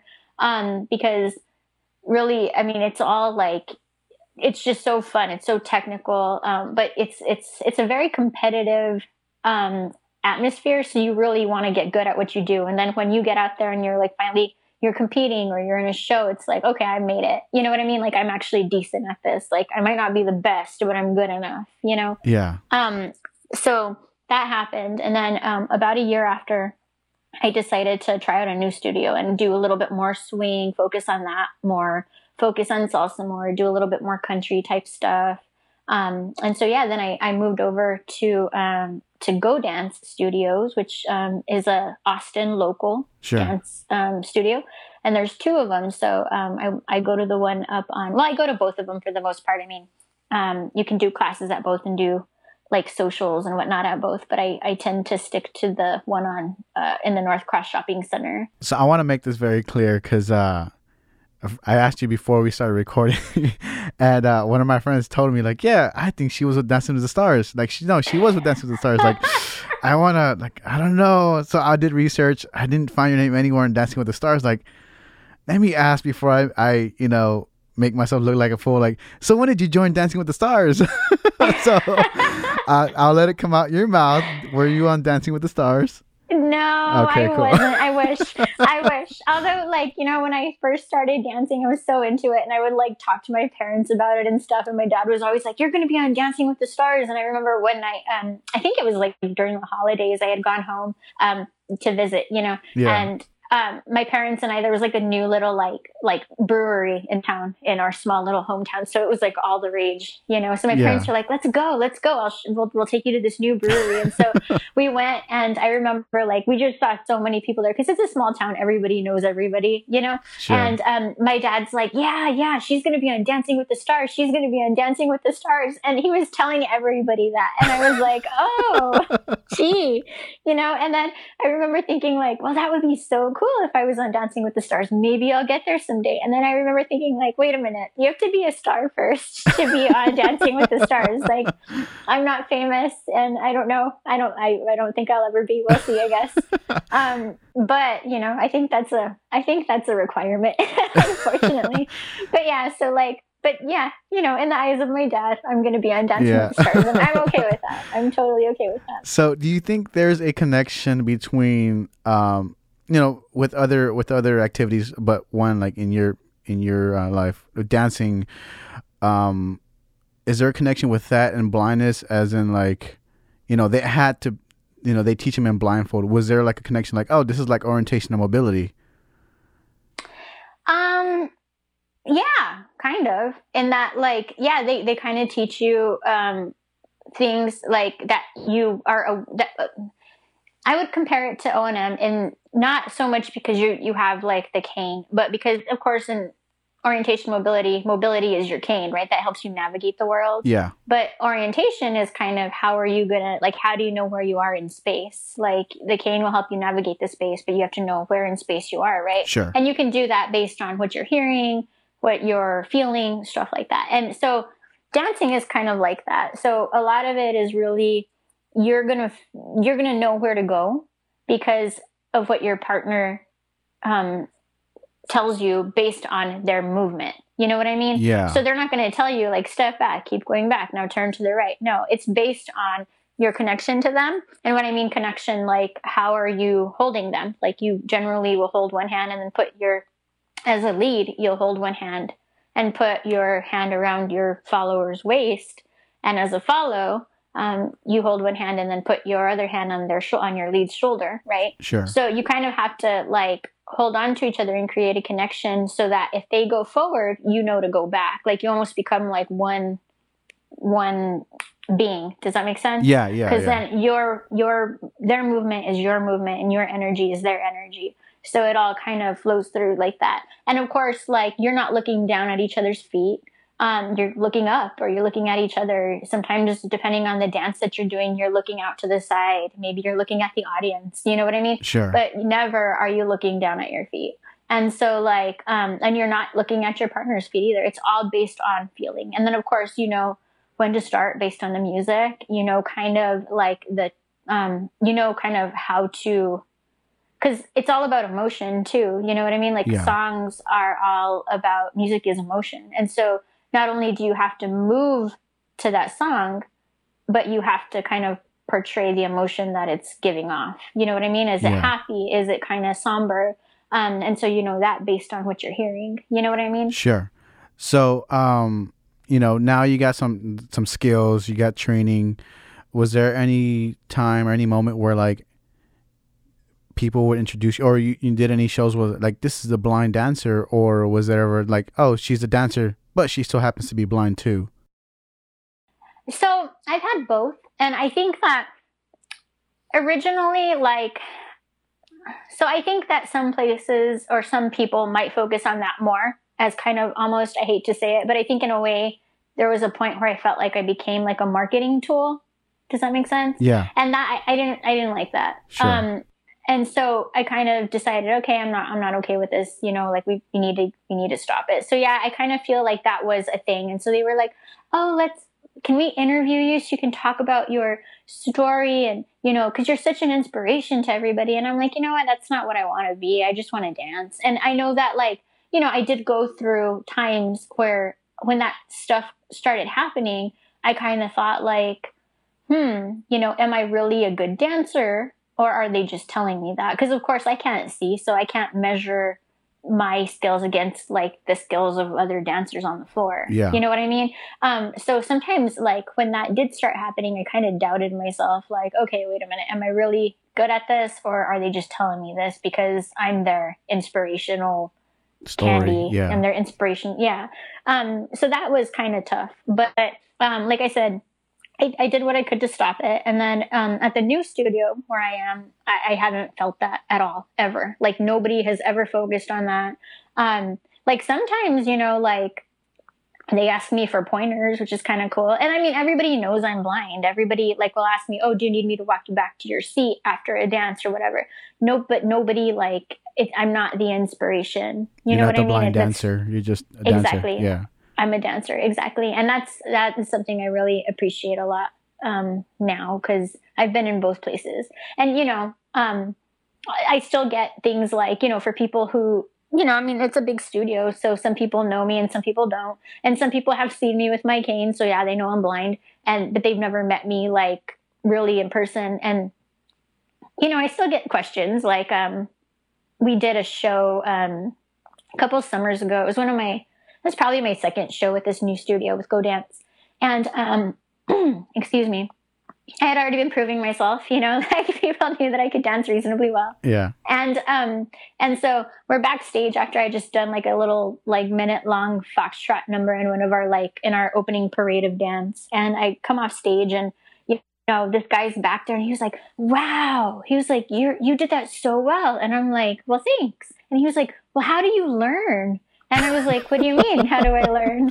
And he was like, well, you can't see. How do you learn the steps? And I was like, well, I mean, and I mean, honestly, the first way that you learn is they tell you the step pattern. You know what I mean? Somebody tells you and then you practice it. And then eventually you get really good at your partner connection. And then now a lot of the time, my coach, he'll just run me through, he'll be showing me a new move and he'll just lead me through it, and then I'll be done and I'm like, I'm like, that was cool. He's like, what do you think? And I'm like, that was cool. And then he's like, cool. And I'm like, what did I just do? Because when a lot, I mean, and that kind of that's just a good partner connection. If they can lead you through something that you've never done and you just kind of follow it, that's a pretty decent partner connection. But then it's okay, so now what did I just do? Let's break it down. But because I've already kind of felt it, I'm like, okay, this is just us stepping it back and doing it a little bit more slowly. But so I think it really just starts with instruction, like with anything else, How much of a confidence booster was this? Because I met you I want to say I met you. I came to Austin in 2016. In 2015 in December, I did a tour, and you were actually my tour guide. And and when I met you, you were boosting with confidence, man, this is how people is here, because I don't know, I don't think I can do this. And at this point, you already had a year in training. How much of a confidence booster was this? Well, I mean, that's a good question. Like I said, I think the training, itself, me just accepting it was a huge confidence booster. You know what I mean? Yeah. But then going out there, and I think dancing is a good confidence booster for anybody, just because it's you're learning, and I won't even say just dancing, but a new skill, Sure. If you want to do dancing, or you want to play the guitar, the first time you play your first full song, that's got to be a good confidence booster, Yeah. Or the first time you go out and you I don't know, do Krav Maga or you know what I mean? Just going out. And first of all, I think that as blind people, in the blind community, well, first of all, as blind people, even not in the blind community, I think we lose our confidence, right? Because Yeah. of course there's like all of the social ideas that come along with it and the stereotypes. And then we don't know exactly what we can do anyway, because we're not 100% sure of our own capabilities. So first there's that. And then we get in, we figure out how to navigate blindness, and then we're more confident.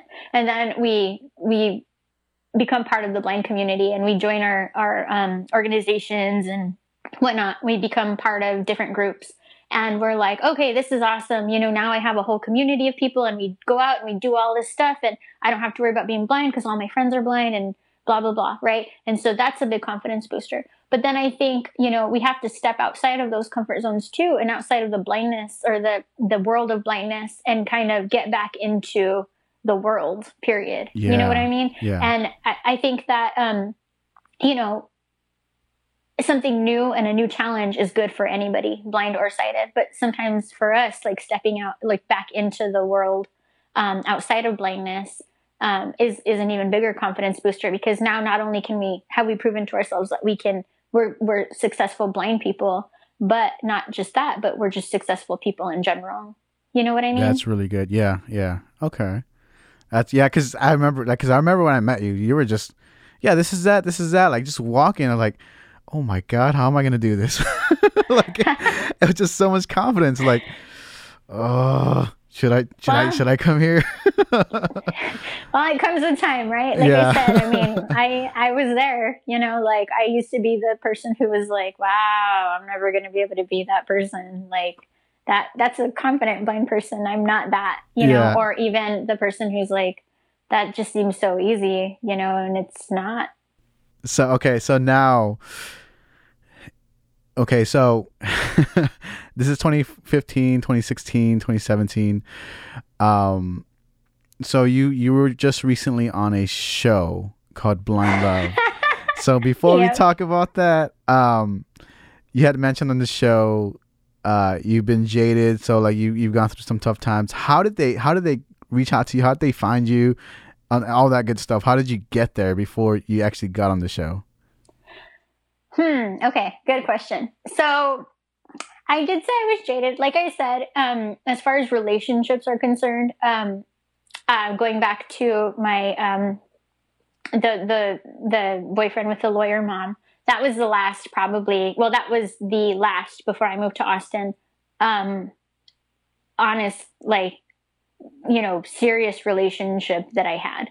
And so, when that ended, it was very painful, especially because I had connected with his family. I connected with him. He had connected with my family. Like, my nieces just loved him. Like, I remember it was so cute because my nieces were probably like 5. One of them was about 5 when him and I broke up. Well, and that's not true. She was older than that. No, she might have been about 5. But, maybe 6 in that range, like the cute little, stage of life. And she just loved him. And I remember when we broke up, she's the younger of the two. And the older one apparently was the one that told her that we broke up, because her older sister is about 2 years older than she is. And I got a voicemail from her. And she was like, Nina, my sister told me that you broke up with so-and-so. And she was so mad. Like, she was just mad. Like, she was yelling into the phone. I feel like I have that voicemail somewhere still on, like, my very first iPhone. But it was just the cutest thing. So, that was painful. And then I remember, like, talking to one of my aunts about it. And she was like, oh, you guys broke up? And I'm like, yeah. And she's like, well, I really liked him for you. And I'm like, thanks. That's not helping, And, like, I mean, of course, I didn't say that to her, but that's what I was thinking. And then, just, like, I remember we broke up, and like the Thanksgiving after, we're sitting, me and my family are sitting at Thanksgiving dinner, and one of my uncles are like, so where's so-and-so? And I'm like, we broke up. And they're like, oh, and I'm like, it's been like 6 months, So, I mean, it was hard. It was hard for a lot of reasons. Like I said, I mean, he knew my family, I knew his, we were close with each other's families. It was tough. And so, several years later, moving to Austin, and I hadn't like been ready, or even, I don't think I really wanted a relationship. And then I got to Austin, and of course it's like, wow, it's this big booming new city. And a bunch of my friends were like, oh yeah, dating apps, go dating online, blah, blah, blah. And so I was like, So one of my friends at the time was using OkCupid, and she was living in Maryland, but And crazy enough, she found her soulmate on there because they're married now. Oh, but wow. yeah, so she was telling me about OkCupid, and I'm like, hey, why not? I might try it. I'm in a new city. Like, the possibilities are endless. Sure. The world is my oyster, blah, blah, blah. And so I got on and I was trying it and whatever. And I thought, hey, this is kind of cool. And I mean, that didn't lead to anything other than awkward moments and some kind of, some interesting stories, at least in my opinion. Yeah. But so at that time, I had a sighted friend who saw an advertisement. They were doing casting for this project, this Blind Love project. And she was like, hey, like you're kind of dating and blah, blah, blah. And she mentioned it to another friend of mine as well, of ours, who was also blind, Sure. And she was, my sighted friend was like, maybe you guys should try this. And we were like, we'll think about it. And so the other friend tried it. She was like, yeah, I'm going to put in a call for this, blah, blah, blah. And so she went for it. And I was like, okay, maybe I might. So I feel like maybe I did too. I don't even remember. I think I put in like a I went with the casting call. I answered the casting call. And but like I said, I don't remember. I like, it just kind of happened. It was weird. So my friend got called for like a video session, basically like a like a FaceTime deal or Sure. Skype, whatever. So she did it, and the director, producer, like the head of the project, was kind of asking her all these questions about, do you have friends that are blind and that might want to participate in this as well, like as just your friends, like your on-screen friend, blah, blah, blah. And so she mentioned me. And so the producer went ahead and requested a Skype call with me. And I went ahead and did it, like, okay, yeah, I can be the friend of the friend on the show, Yeah. So I did it. And then, I mean, it kind of took a while because I think that, well, first of all, the casting, it kind of took a while. Because she was kind of looking for people around the country, and she wanted, a diverse group. So she was looking for, like males, females, pretty much millennial ages, you know what I mean? Yeah. People who had been in relationships, who hadn't been in relationships, people who were doing online dating, people who weren't, she initially some of the casting, responders were like, there was, she was looking for people who were, in the LGBT community. And so I think that part kind of just took a while for that reason. Like, there was some casting that needed to be done and whatnot. Yeah. And originally I wasn't like super interested in it because at the time, I mean, yeah, I was doing the OkCupid thing, whatever, but I wasn't super invested in it, I guess. I wasn't taking it super seriously. Yeah. And so, so some time went by, and then she was like, hey, like, yeah, we want you as one of our focus people. And I was like, really? Like, why? And she's like, well, you just moved to Austin. You're part of this demographic that we're looking for. You're independent, yada, yada, yada, And I said, okay, well, let me think about it.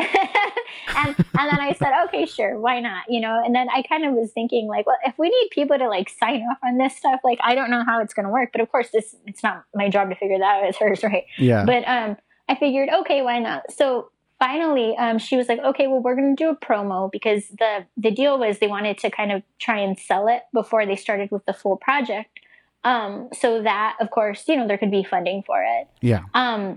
So they were going to film a promo for it, and she was working with another, cinematographer here in Austin that she introduced me to over the phone. I got to meet this girl who she was pretty fun. Actually, we were about the same age. She's from Spain, so we had a lot of cool conversations about just different parts of the world and different cultures and whatnot. And so she ended up filming my promo video. So I worked with her for probably like 2 days. And she filmed me at home. She filmed me in the studio. At the time, I was still with Fred Astaire.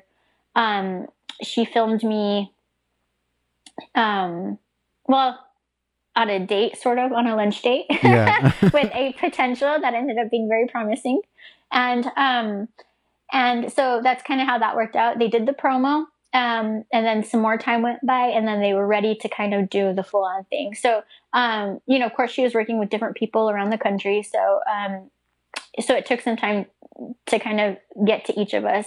But by the time we finally started filming for me, because it was interesting, she was almost like my therapist to the director was, and her name's Patty. So yeah, but she's kind of like my therapist because she'd call me and be like, "So what are some updates?" Because she's trying to figure out like, I mean, what I really, I guess to kind of add to it, what I really like about her is she was very much like, I want to know your story so I can portray it as well as possible, as honestly as possible. Yeah. So, you know, she's constantly calling like, okay, what are your updates? Did you meet anybody on OkCupid? Tell me about this guy. Tell me about that guy. Tell me about the guy you had lunch with. Like, what are the updates here? What are the updates there? How's dancing going? You know? Yeah. And so finally, you know, by the time we got to the filming, I was already kind of getting into sort of a relationship. I wasn't, and she knows this, and obviously it's kind of part of the documentary. I had a friend who eventually became more than a friend, but because I was jaded and I was sort of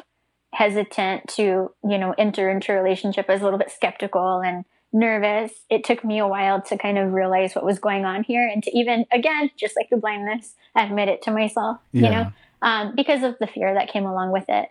But so she did a really great job of just kind of capturing our story, I think, in that we were friends and he obviously was interested and I obviously was interested even if I didn't want to admit it to myself.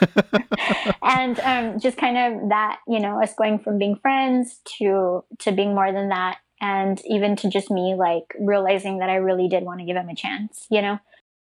So this was, okay, for those who haven't seen the show, you might want to pause this here and go watch it, but is this spoiler alert? So is this James that we're talking about? Yes. Okay, so y'all are officially together, correct?